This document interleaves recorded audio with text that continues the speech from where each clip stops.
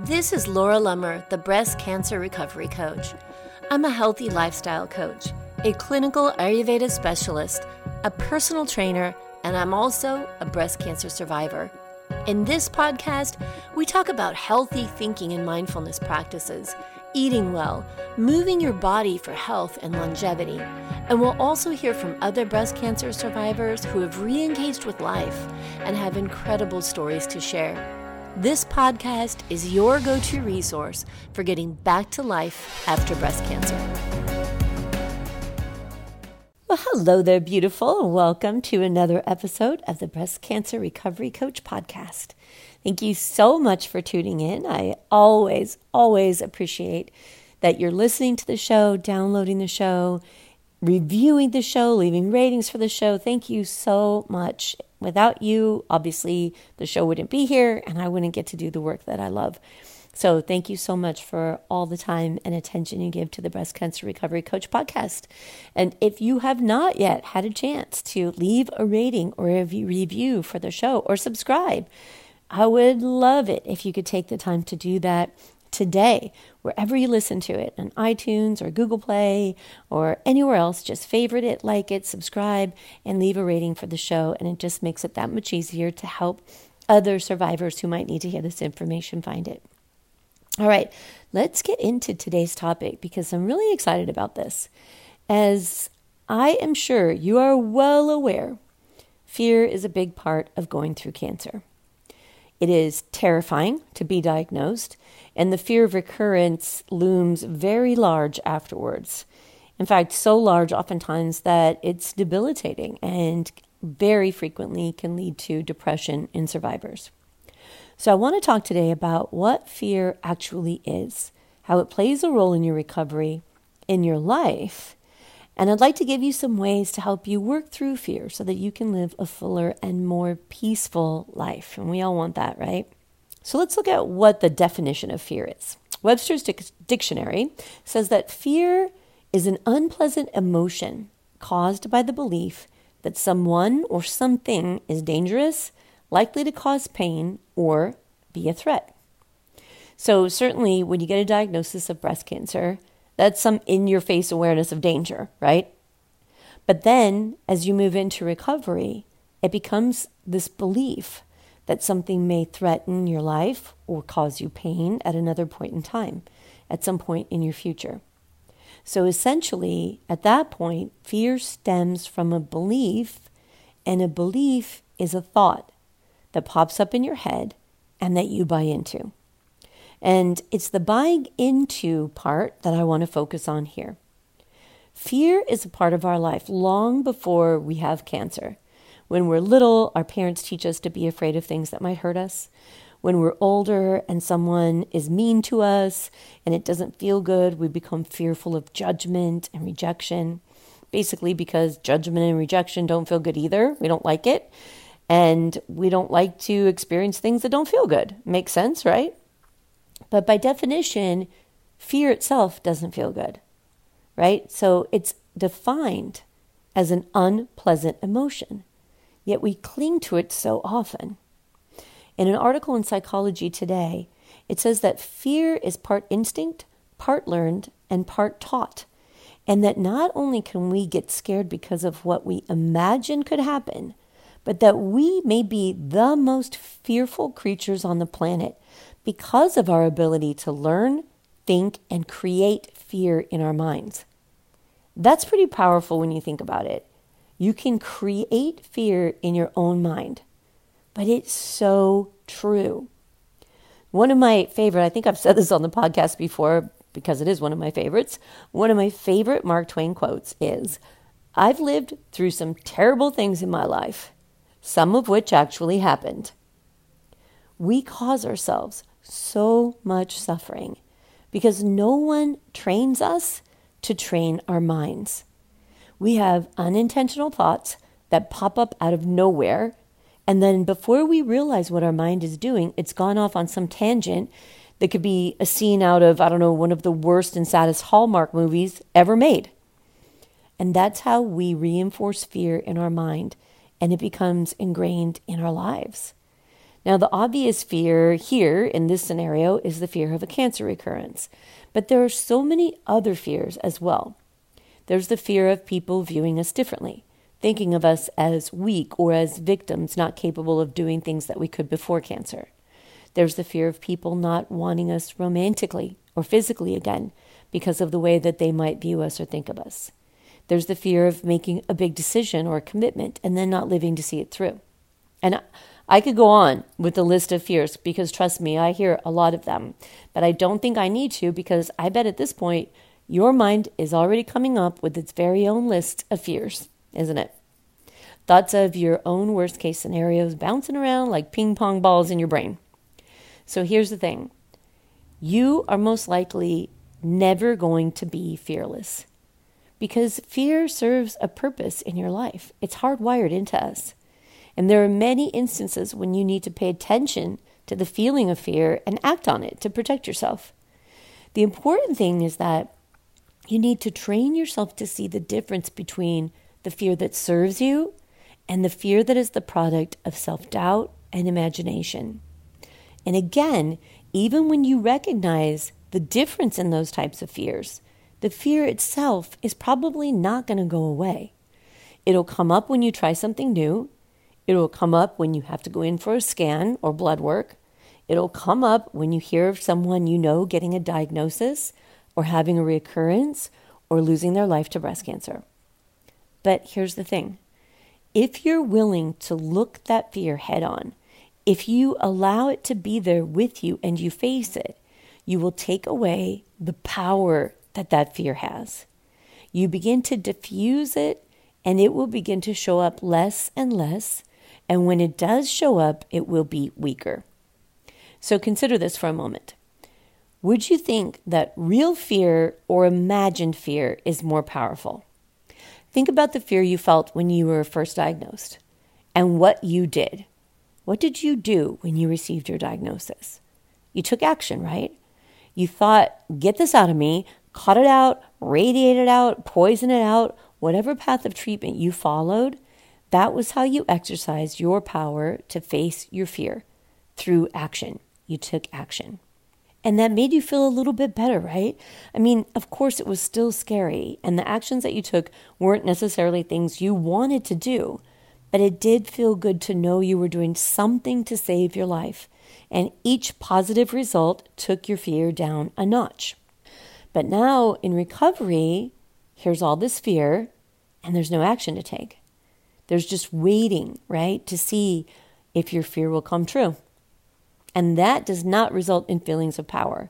That results in feelings of paralysis. That puts you smack into victim mentality, just like the people in scary movies when there's a villain lingering somewhere in the yard and you're sitting there watching them hide behind a couch yelling, do something, get a knife, get a bat, do something. So I'm going to give you something to do. Actually, a few things, ways to take action now in your recovery so that you feel a little more powerful and you're not giving that power to fear. So one thing you can do is recognize all of the things that you actually are taking action on. Are you eating healthy, low sugar, unprocessed foods?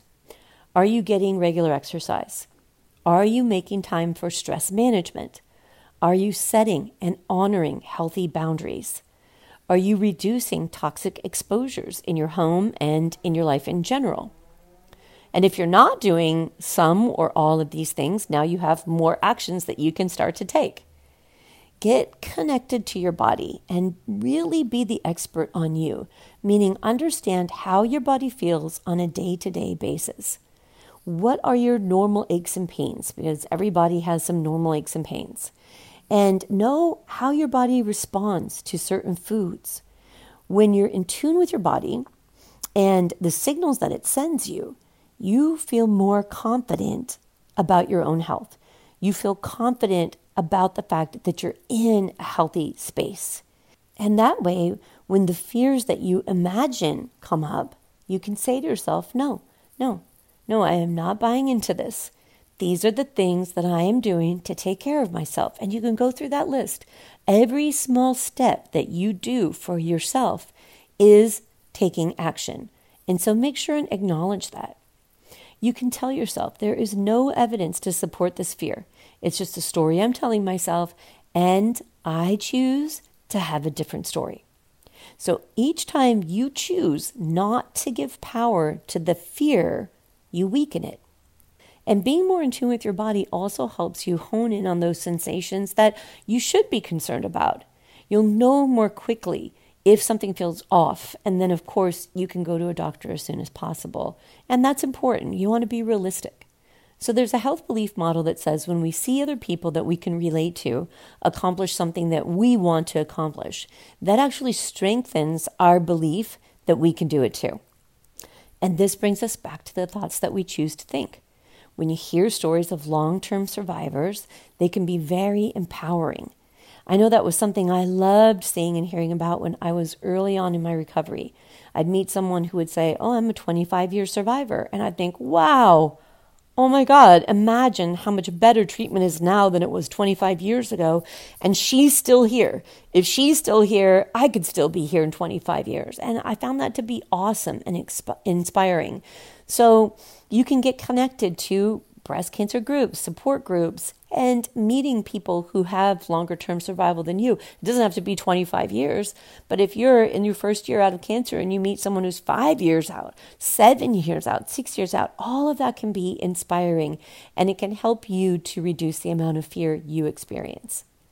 Another action you can take is journaling, and don't roll your eyes and dismiss that. If you haven't tried it, trust me on this. Commit to yourself for 30 days to journal and see how it changes you. When you journal and you get those thoughts out on paper, it is literally a release. It's like popping a blister, seriously. Get it out of your head and onto paper and look at the things you're telling yourself. And then ask, what is the result of these stories?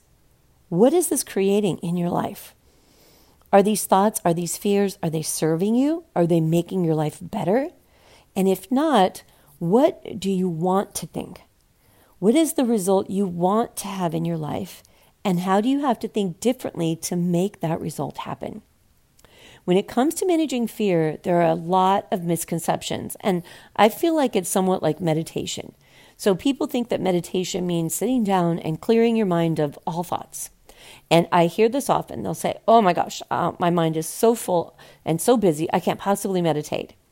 And of course, I would say that too, because you can't tell someone with an untrained mind to sit down and not think of anything. That's just crazy. You can't do it. So of course they'll say, "That's not for me." But you can teach someone to sit for a few minutes at a time and become aware of when their mind wanders, and how to bring the mind back into the present moment. And so this is similar to fear because you will do things in spite of fear. Fear will come up, you'll recognize it, and then you'll put it back in its place.